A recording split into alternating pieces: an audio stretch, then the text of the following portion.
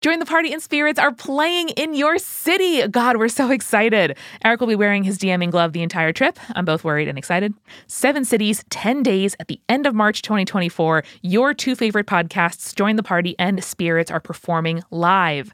We're playing games, rolling dice, making monsters, and a whole lot more. So come see us in Seattle at the Hereafter on March 21st, Minneapolis at Granada on March 22nd, Chicago at Reggie's on March 24th, Boston at the Rockwell on March 25th, New York City at Littlefield March 26th, Philly at City Winery March 27th, and DC at Atlas Brewworks on March 28th. Get your tickets right now at jointhepartypod.com/live. That's jointhepartypod.com/live. There you can see all the ticket links and find the city that works for you. When you're rolling the bones, your future is looking good. Join us. Hurry into Ram Power Days and experience the raw power of the Ram 3500. With available best-in-class torque and towing among 350-3500 pickups when properly equipped. Strap yourself in for one powerful ride in the Ram TRX. With the most horsepower of any gas pickup ever built. Or the Ram 1500, awarded #1 in driver appeal among light-duty pickups by J.D. Power 3 years in a row. Hurry into Ram Power Days going on now. For J.D. Power 2022 U.S. award information, visit jdpower.com/awards.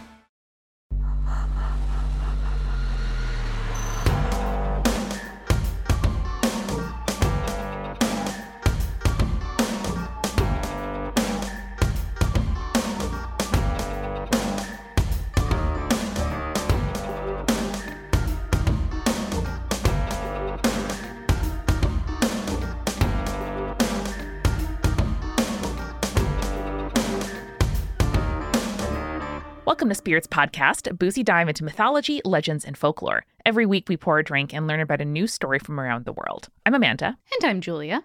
And this is episode 337, which Julia, our handy spreadsheet tells me, is about the Fairy Tale Tower. Now, I recall talking about this pretty recently. Yes, so in a recent episode, the return of Bird Husband. He's a husband and a bird husband.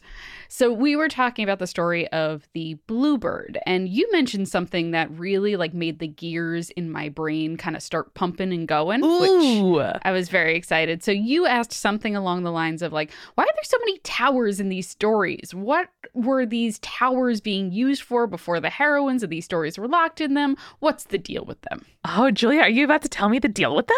Yes, Amanda, because I have, as a lot of people can tell from the episodes we've been releasing, been on a bit of a fairy tale kick lately. So I decided I wanted to explore the origins of the Fairy Tale Tower.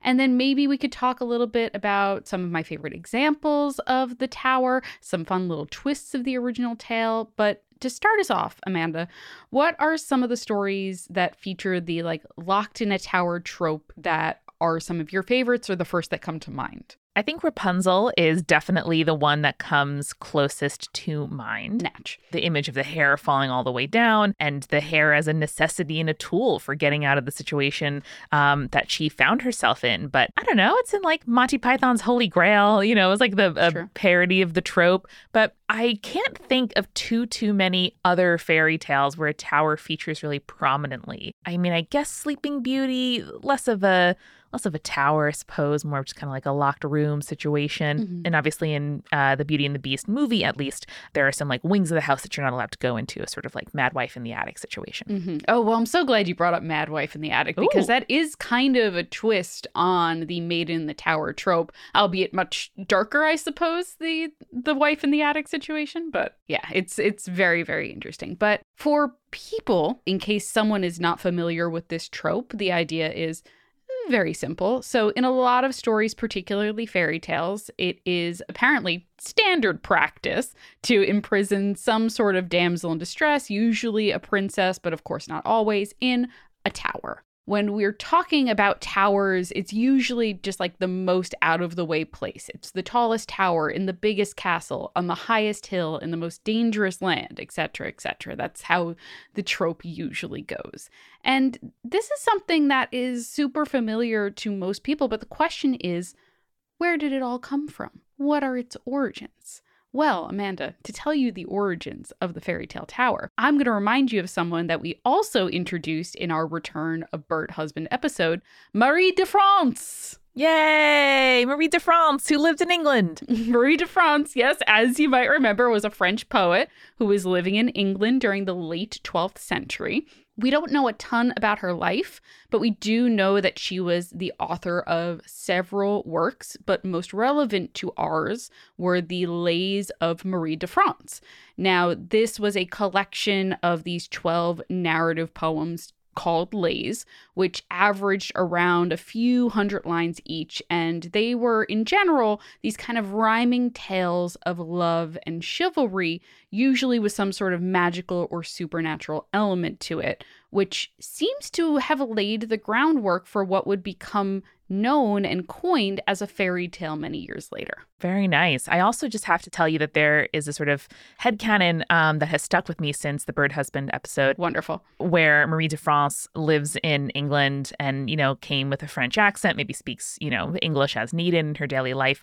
But like my grandfather from Ireland, her accent only gets stronger the longer she lives outside of her home country.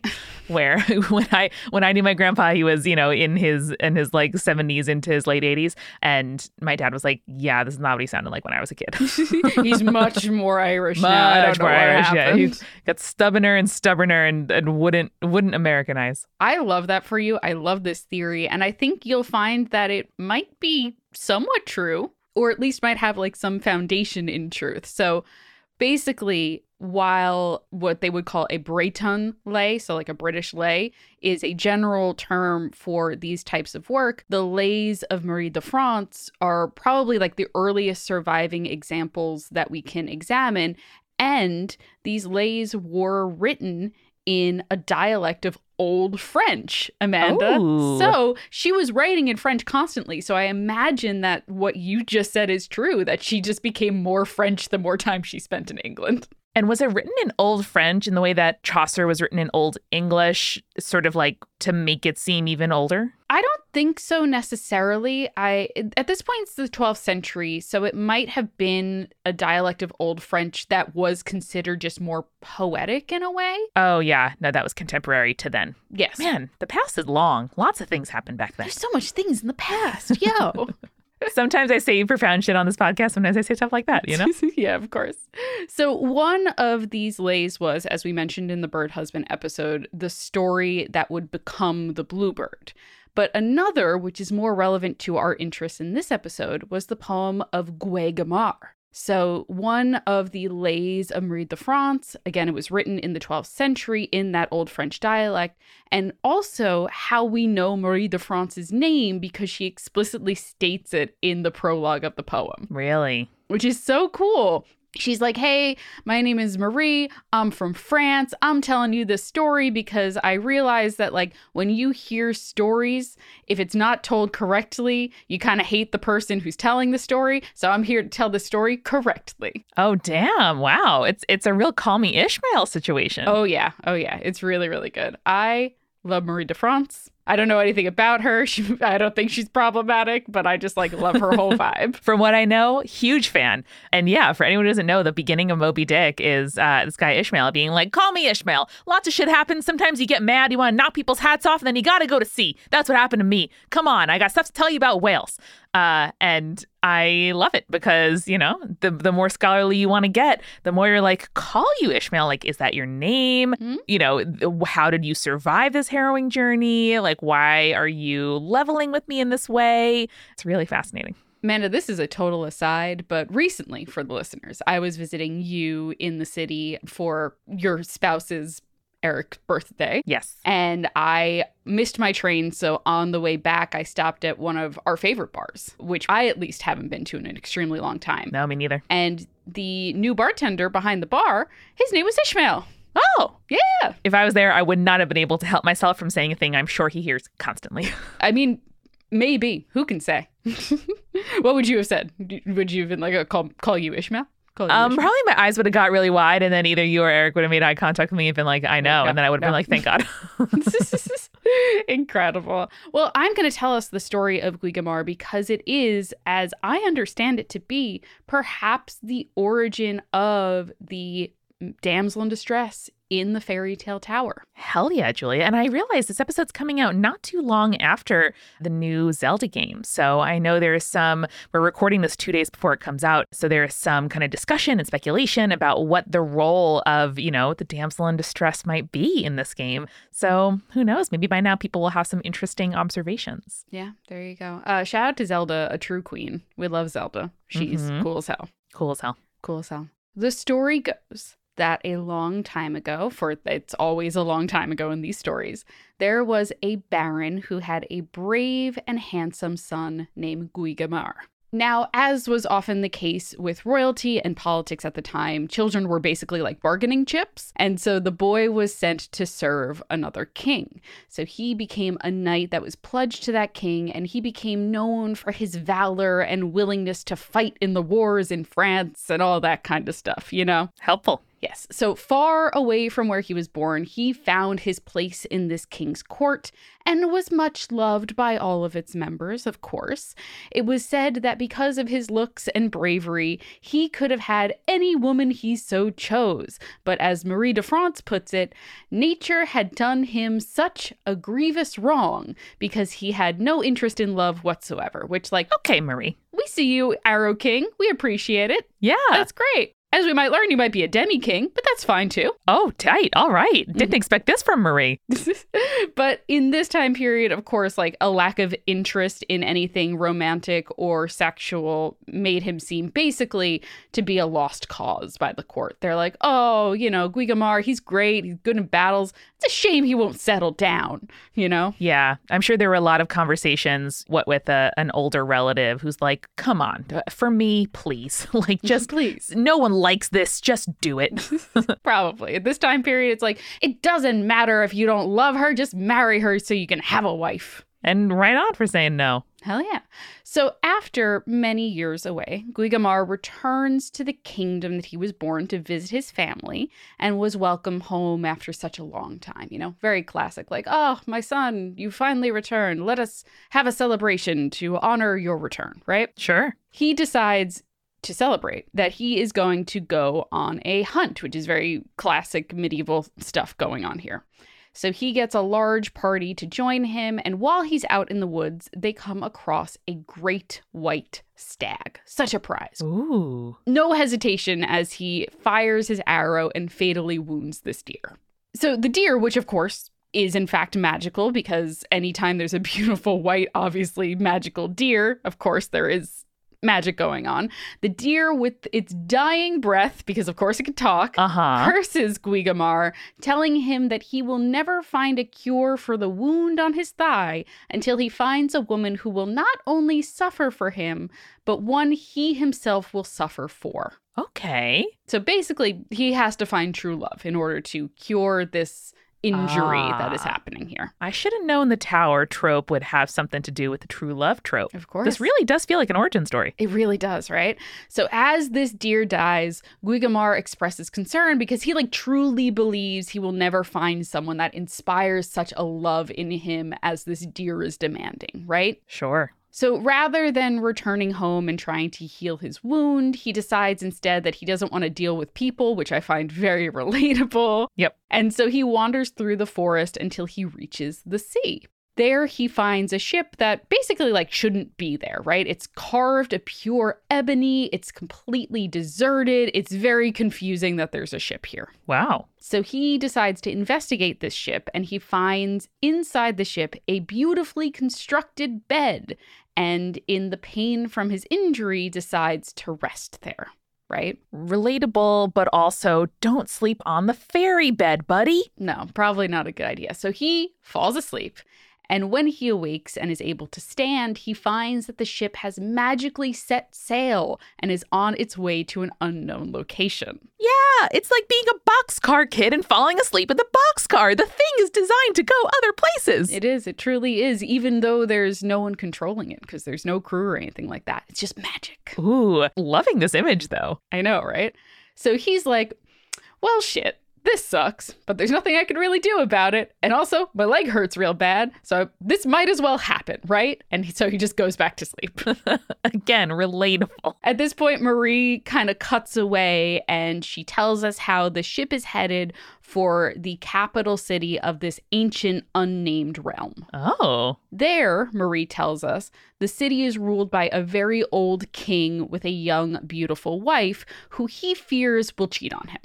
Okay, I mean, listen, you're king. You have the power in the situation. Mm-hmm. You choose to marry a young, beautiful wife. That's on you. I don't know. That's on you. So this fear has led him to lock her away in an area, basically these suites, guarded by an elderly castrated priest, because naturally both a priest and castrated can't do anything. Mm-hmm. And he is located guarding the only entrance to these suites, right? And this whole enclosure that she is kept in is walled, except for one side that has a garden that cuts off at the sea. Nature's wall, a cliff. And this is her only view of the outside world, is this like, beach basically that she cannot cross. Bummer. It is a bit of a bummer. She, however, is kind of living a life of luxury besides the isolation, right? She's living in these luxurious suites. She is surrounded by these kind of like beautiful paintings of Venus contemplating love and stuff like that. Okay. But the queen is lonely because the only companion she has is her husband's niece. And while the two are good friends, that's the only person she interacts with. Sure.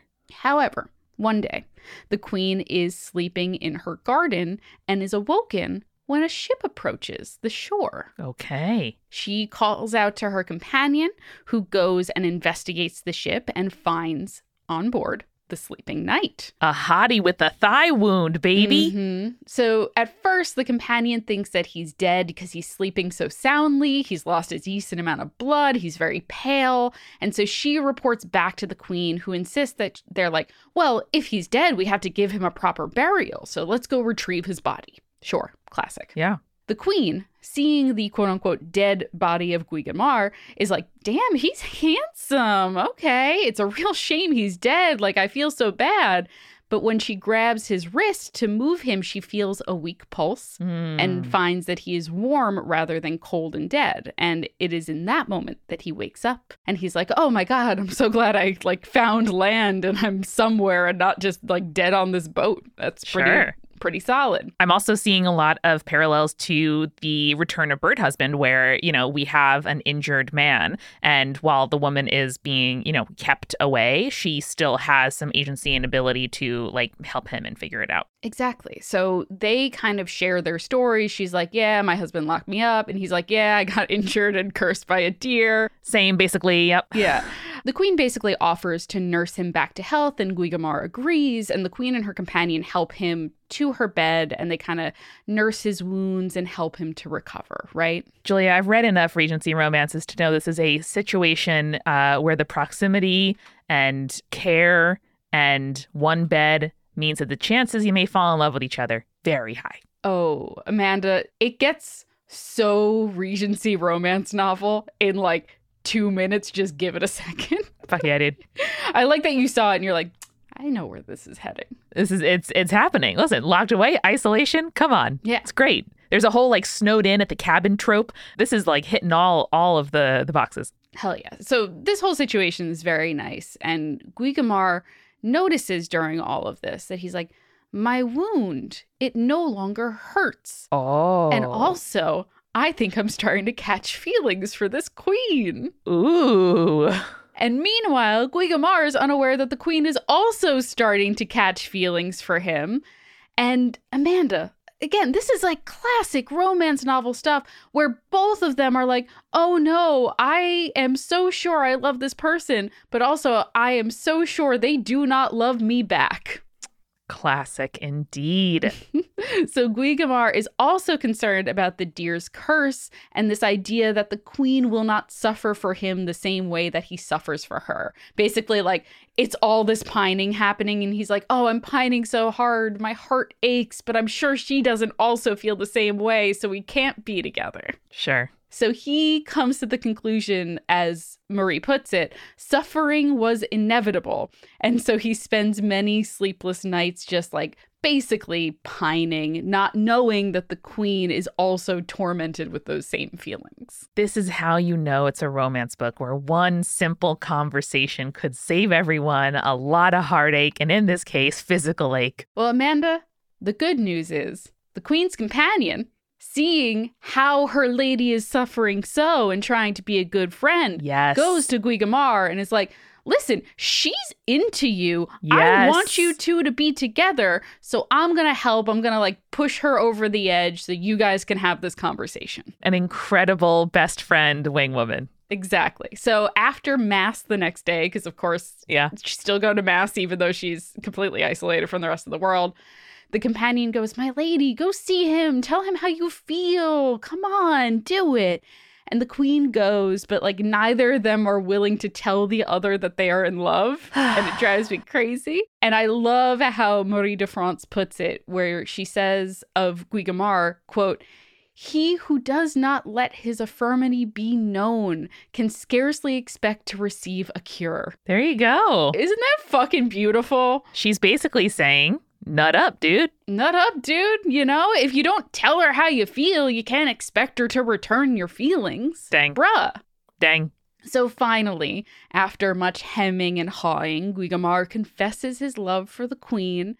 And the queen is like, okay, well, same, but also like, let's not make any hasty decisions. Let's think about this. Like, this is an interesting and kind of weird situation that I've never found myself in before. And Guigamar is like, okay, but like also, if you love me, waiting isn't going to change anything about this situation. True. She's like, damn, you're right. And then they sleep together.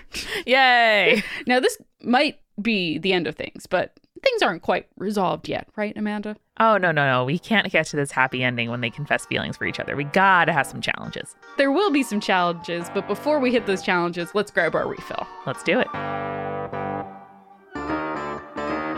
Hey, this is Julia, and welcome to The Refill. Let's start off by thanking our patrons who are wonderful and keep this podcast going. People like our supporting producer level patrons: Alicia, Ann, Brittany, Fruity Chick, Hannah, Jack Marie, Jane, Nieselkins, Lily, Matthew, Megan Moon, Nathan, Phil Fresh, Rico Like, Captain Jonathan Malachi Cosmos, Sarah, Scott, and Zazie, and of course our legend level patrons: Ariana, Audra, Bex, Chibi Yokai, Morgan, Sarah, Schmitty, and Bia Me Up Scotty. And you too can join our Patreon and get some excellent rewards like ad-free episodes, tarot card readings, cocktail recipes for each and every episode that we put out, including mocktails, and so much more. Check it out at patreon.com/spiritspodcast. I'm going to recommend to you something that I am really enjoying reading right now. I have a feeling that Amanda recommended this to me a while back, but I finally picked it up in physical form from my local library, and that is Thistlefoot by Jenna Rose Nethercott. It is a wonderful story. If you love Baba Yaga,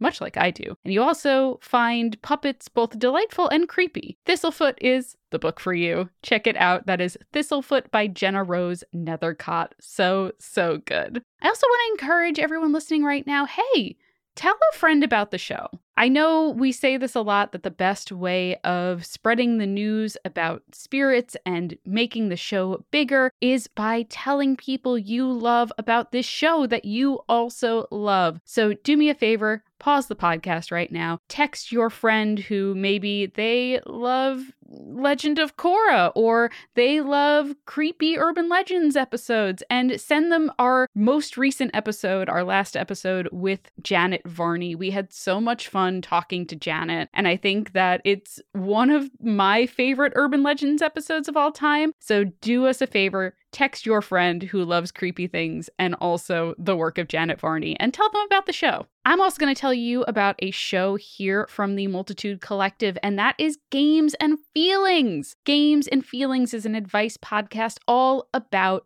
games. You can join Question Keeper Eric Silver and a revolving cast of guests, including permanent guest Jasper Cartwright, who will answer your questions at the intersection of fun and humanity. They talk about every single type of game, video games of all kinds, tabletop games, party games, laser tag, escape rooms, and so much more. Basically anything you can think of that is defined as a game, they talk about it on the show. Eric, Jasper, and various multitude folks are there to recommend games, answer advice questions, and play whatever quizzes Eric comes up with. He is constantly making quizzes, and it's very impressive. And their new weekly schedule brings back the hit 2020 show, What's Your Favorite Pokemon? And then I Say Something Nice About You, which is, honestly, probably one of my favorite podcasts out there, where Eric interviews people about their favorite Pokemon and then, you guessed it, says something nice about them. If you like what you hear and you want to level up your emotional intelligence stats, subscribe now wherever you get your podcasts. They have new episodes every Friday. This episode is sponsored by BetterHelp. And here's the thing, I'm coming to you hot and fresh from a therapy session. And let me tell you, therapy is good. I know this is not a newsflash, but therapy is genuinely something that makes my life so much easier. Because think about this. How much time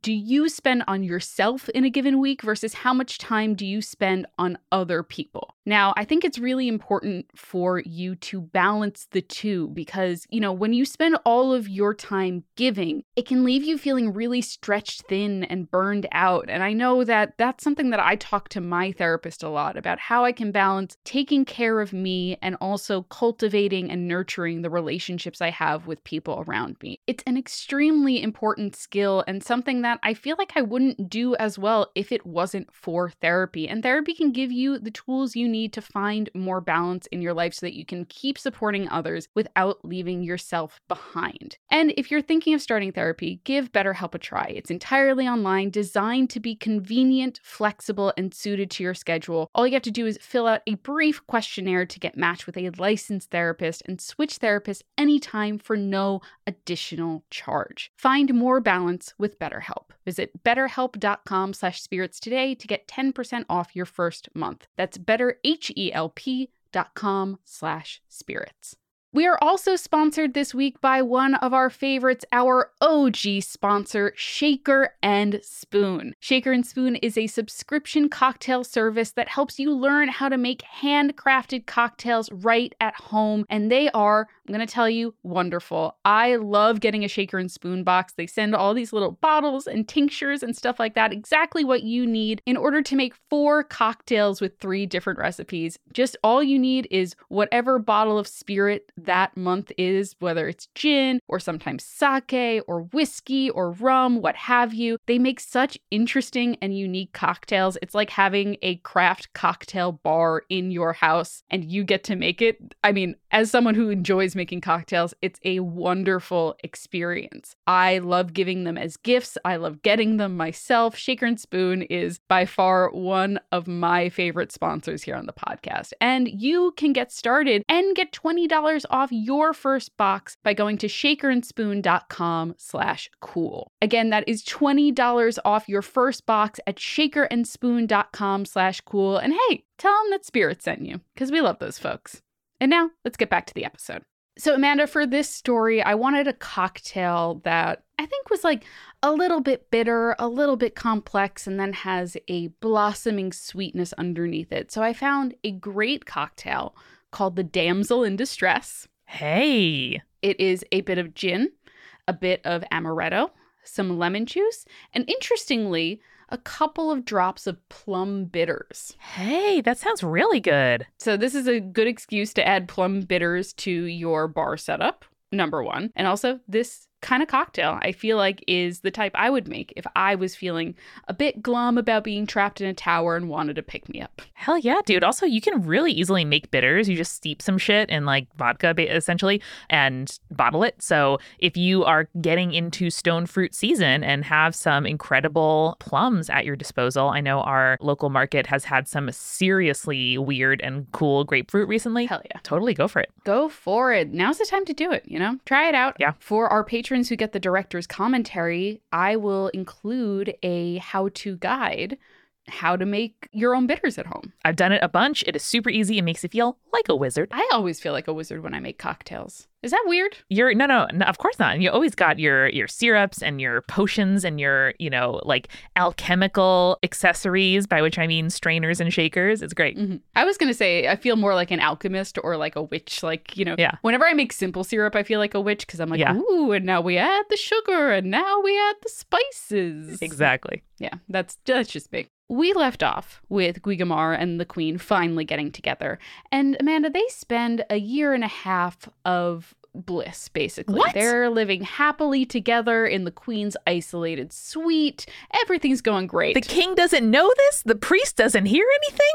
I guess not. I mean, this is a pretty big suite. This is not the like small tower situation, which we'll get to in a little bit. I do feel like you'd kind of notice if like the food you needed doubled though, if there's like suddenly a man living, or I guess, would grow by 50% if you went from, lady and lady's companion to lady's companion and like the man washed in on a boat.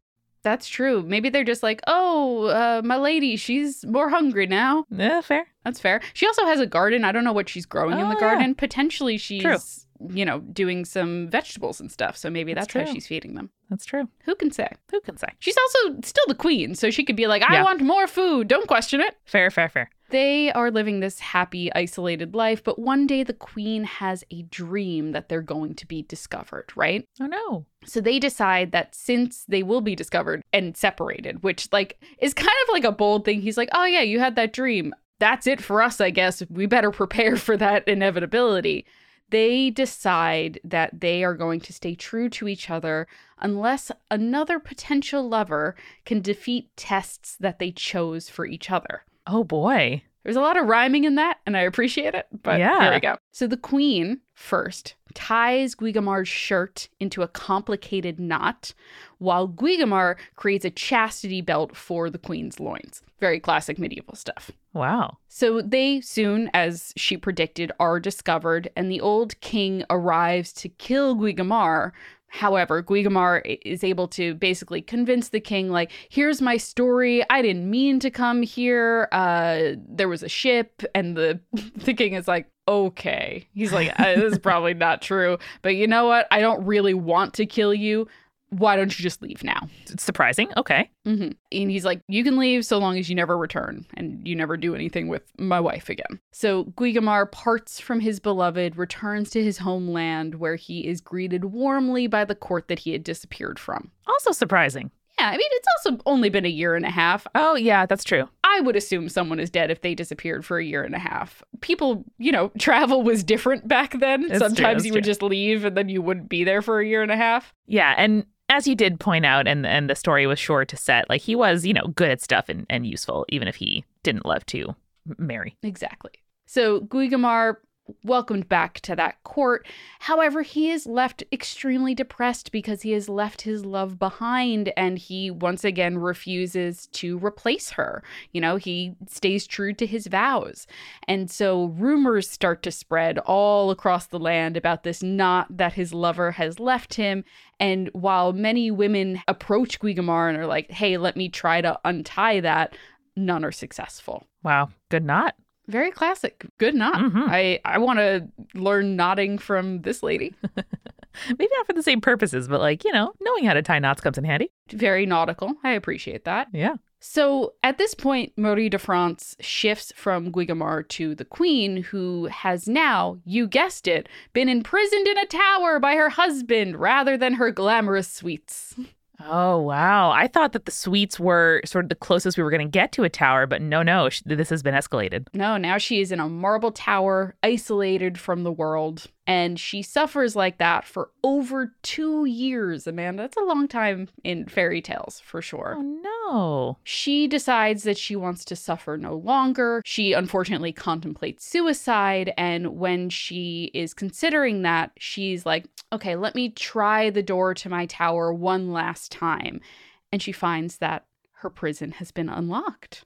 Oh, really? And that there are no guards. Really?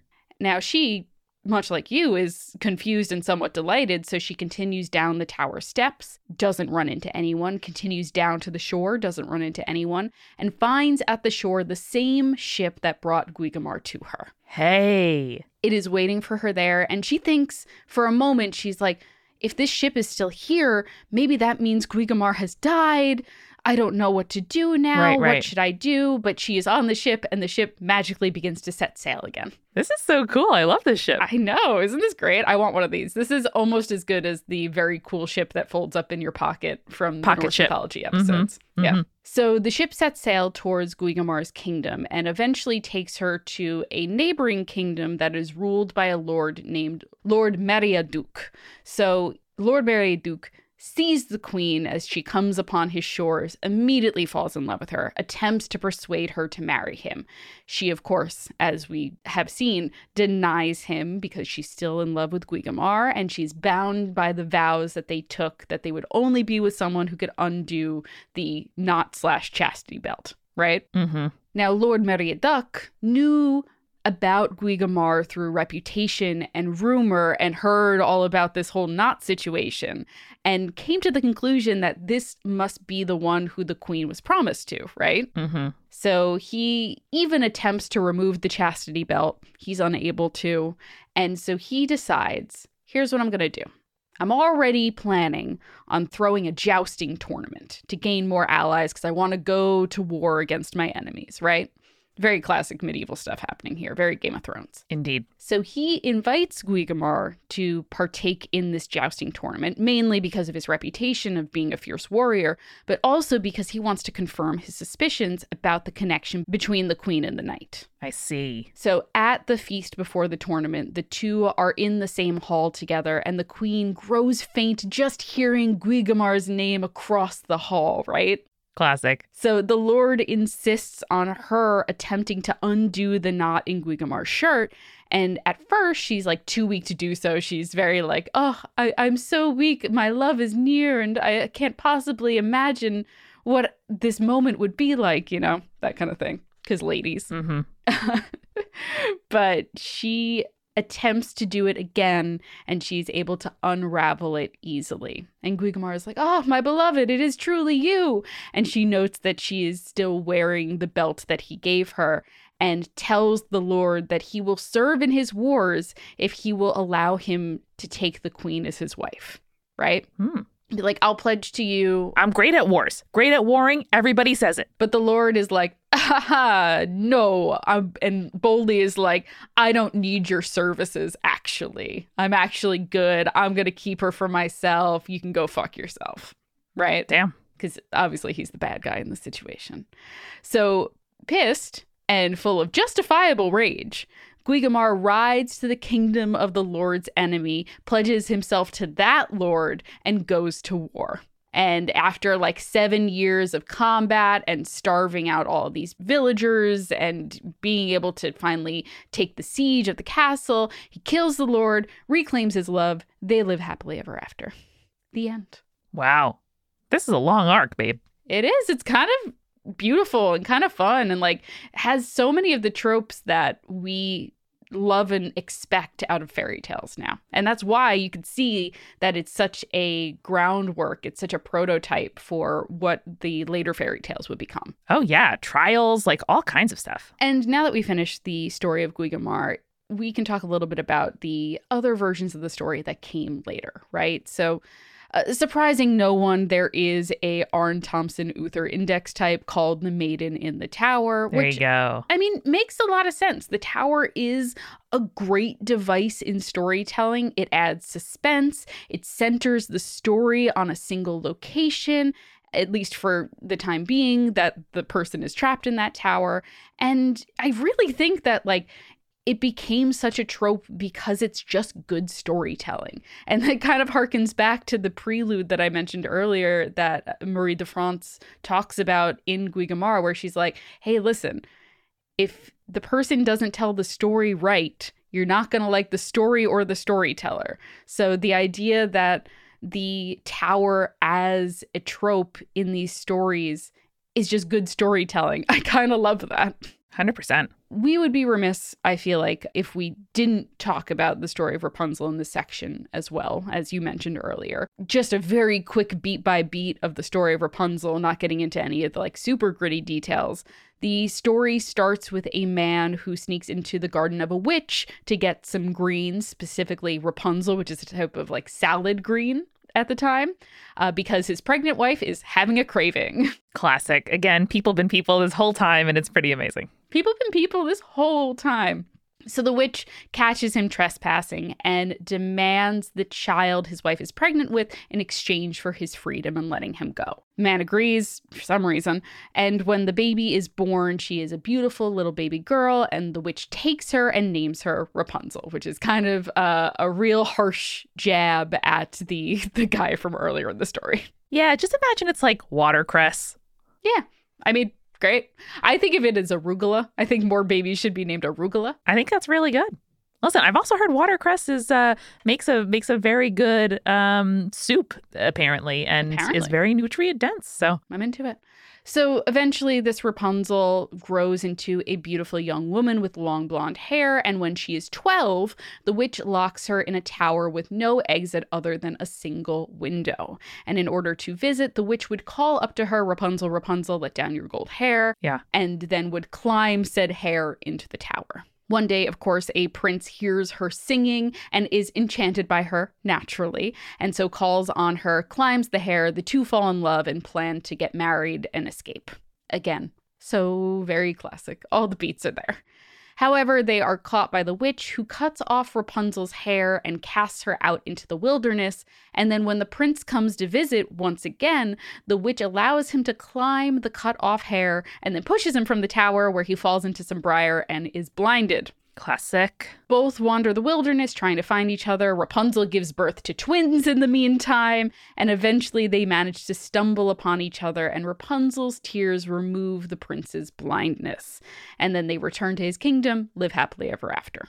The end. The end, baby. God, what a mic drop. Now, the Rapunzel story kind of raises, for me at least, the question of why towers? What are these towers representing? What are the themes around towers, right? The themes in these stories in particular are appropriate for the fairy tales that are happening because, like, by putting these princesses high above the ground, they are, of course, being isolated and cut off from their surroundings, but also it kind of like puts them on a pedestal or puts them in another realm entirely. Like, they're no longer part of the world of mere mortals. They are something more. They are out of this world, for lack of a better phrase, right? Yeah. Because they are kind of in this different world, and we often talk about, like, in fairy tales, winding up in the land of the Fae and how that is oftentimes a bad thing.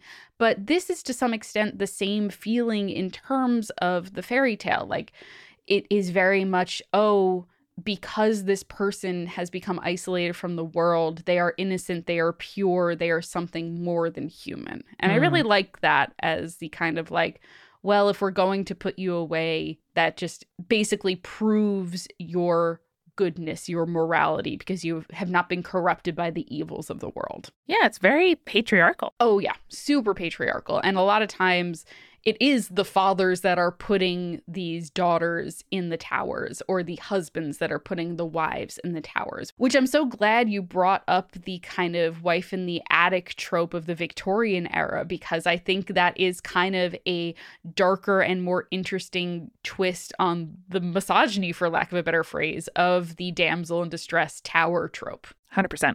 I'm so glad you brought that up. Thank you. All of this besides, we're talking about tropes and that sort of thing when it comes to the towers.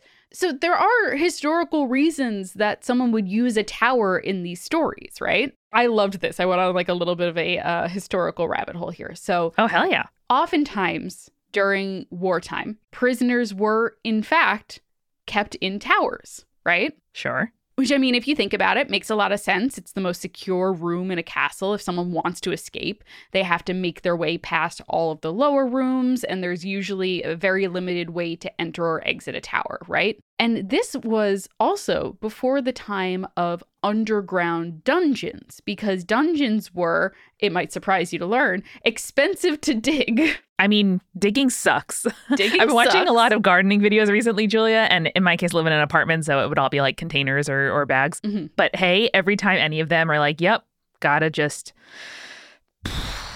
dig a big trench, and digging sucks. That makes sense. I've been doing a lot of digging in my backyard gardens, and let me tell you, it sucks. It's not a fun time at all. dungeons, because they were so expensive to dig and required a certain level of architectural design, were rarely added to castles until after the 13th century. We want to hear a fun etymology fact, Amanda? Always, Julia. You know me. So the word dungeon comes from the French word donjon, which actually at the time meant the highest tower in the castle. What? So when we refer to dungeons, we really shouldn't be thinking about like the dank underground dungeon. We should be thinking about the highest tower in the castle. My mind is utterly blown, Julia. I would never in a million years have guessed that. Yay, I did it. Damn, you really did do it. I did do that. Isn't that amazing? Wow, it really is. I love history. God. Language, so cool. Speaking of history and historical versions of the story, kind of, sort of, I want to talk about Saint Barbara. Sure. Now, there are, of course, as is often the case of saints during this time period, doubts that she actually existed. Sure. Or that the stories told about her are true, but assuming that the biographies about her from the 7th century, about her 3rd century life are accurate, she is famously associated with towers. So the story goes that she was the daughter of a rich pagan man who was being overprotective of his daughter, as is often the case, and decided to lock her in a tower to protect her from the outside world. Okay. So she, again, is often the case in these saint origin stories, as I would like to say, converted to Christianity in secret. And when her father attempted to marry her, she refused every offer because, again, none of these men were Christians, right? Mm-hmm. Eventually, she was outed to her father for being a Christian because he, decided to build her a bathhouse. And she was like, actually, what if instead of just the 2 windows that are in here, we put a 3rd one for the Trinity? And they were like, you must be a Christian. So, unfortunately for her, she was tortured to basically convince her to give up her faith, which she did not, though every morning she found that her wounds from the previous day would be healed, which is one of the miracles that gave her sainthood. And eventually she was condemned to death with her father doling out the sentence via beheading. Again, no saint story ends happily because that's just what being a saint is. Also kind of true to Christian saint form, the father was struck by lightning after killing his daughter, which is, chef's kiss. Wow. So because of her death and the fact that she stayed true to her faith, she was made a saint, and she is considered the patron of, I love listing off patronages of saints, architects, artillerymen, firefighters, mathematicians, miners, tunnelers, prisoners, and oddly enough, chemical engineers. Okay. All right. Yeah. I mean, it's not obvious to me, but go for it. I feel like everything besides chemical engineers is like, okay, yeah, there's a lightning fire element, so firefighters, that makes sense. She was in a tower, and also there was a bathhouse that was being built. Sure, architects, artillerymen, miners, tunnelers. She was a prisoner, so prisoners, that makes a lot of sense. Yeah. Chemical engineers. The list of groups of people that saints are for is kind of like the most interesting dating profile of all time to me. Oh, for sure. It really, you read them off and you're like, damn, you cook, do judo, and also love kayaking? Wow, what a grab bag. And that's how it feels sometimes. 100% yes. But also I figured out why chemical engineers, right? Tell me. So, the name of the barbiturate family of pharmaceutical drugs is believed to have derived from the suggestion of an artilleryman commemorating the feast of St. Barbara in 1864. Dang. And so a chemist encountered that man, he suggested it, and so he was like, I'm going to make that. And now St. Barbara is the patron of chemical engineers. Julia, I've heard wilder things. It's pretty good.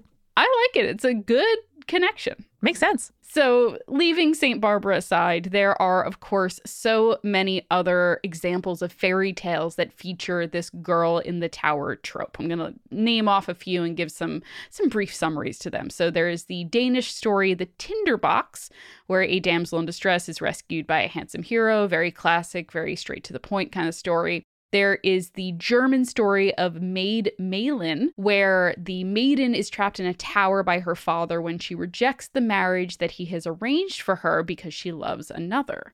But in this story, unlike some of the other stories, she is able to escape, and after 7 years of searching, she's able to find her true love. Ah, good for you. In An Impossible Enchantment, a princess named Griselia is imprisoned in a tower in the middle of the sea, which I like the aesthetic of that one particularly. Oh, yeah. In the Hungarian The Grateful Beasts, a princess is locked in a tower when she complains that her father has set a series of impossible tasks for her. Oh, sure. However, this ends up being in her favor because the last task is summoning all of the wolves in the kingdom who end up hungrily devouring the hero in that story. You know what, Julia? Between the tower in the middle of the sea and summoning all the wolves in the kingdom to help you, this feels very up your alley. Oh, yeah. And then there's the final one, which is another one of my personal favorites. It's a French story called The White Cat, where a princess is taken away from her family by a bunch of fairy godmothers and is raised in a tower.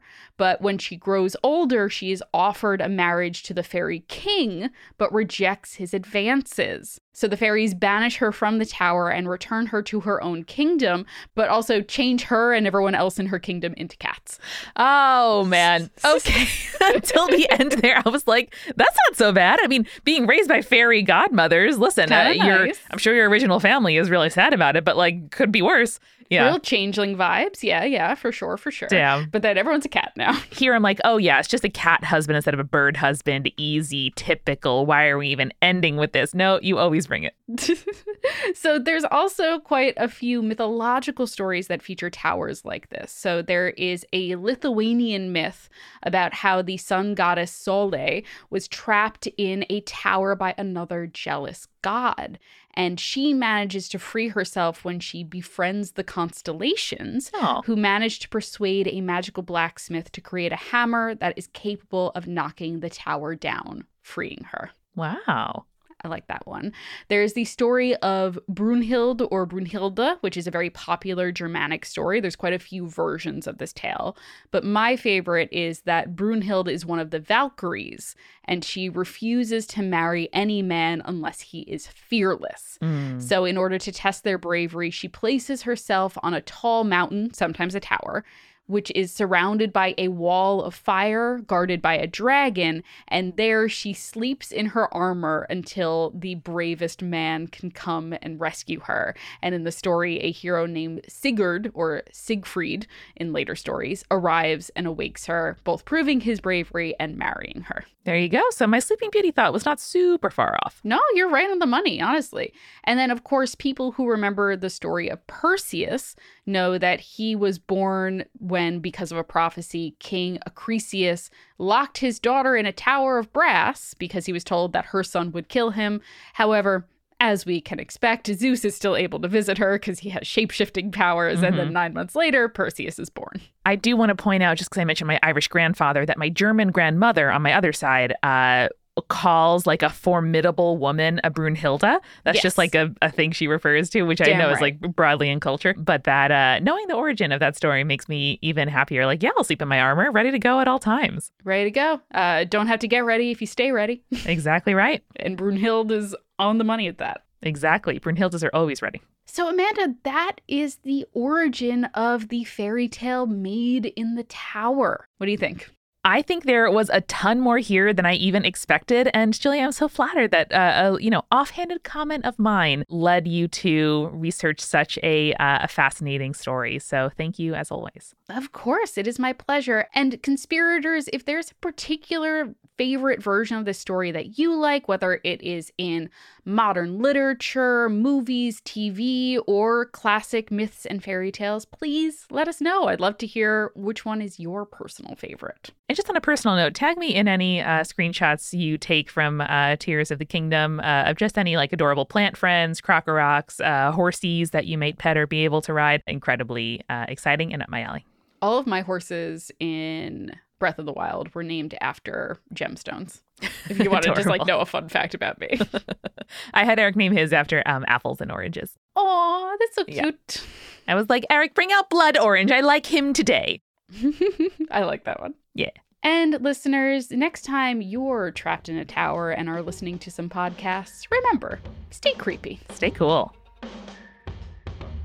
Spirits was created by Amanda McLaughlin, Julia Schaffini, and Eric Schneider, with music by Kevin MacLeod and visual design by Allison Wakeman. Keep up with all things creepy and cool by following us at Spirits Podcast on Twitter, Instagram, Facebook, and Tumblr. We also have all of our episode transcripts, guest appearances, and merch on our website, as well as a form to send us in your urban legends and your advice from folklore questions at spiritspodcast.com. Join our member community on Patreon, patreon.com/spiritspodcast, for all kinds of behind-the-scenes goodies. Just $1 gets you access to audio extras with so much more, like recipe cards, both alcoholic and non-alcoholic, for every single episode, director's commentaries, real physical gifts, and more. We are a founding member of Multitude, an independent podcast collective and production studio. If you like Spirits, you will love the other shows that live on our website at multitude.productions. Above all else, if you liked what you heard today, please text one friend about us. That's the very best way to help keep us growing. Thanks for listening to Spirits. We'll see you next week. Bye.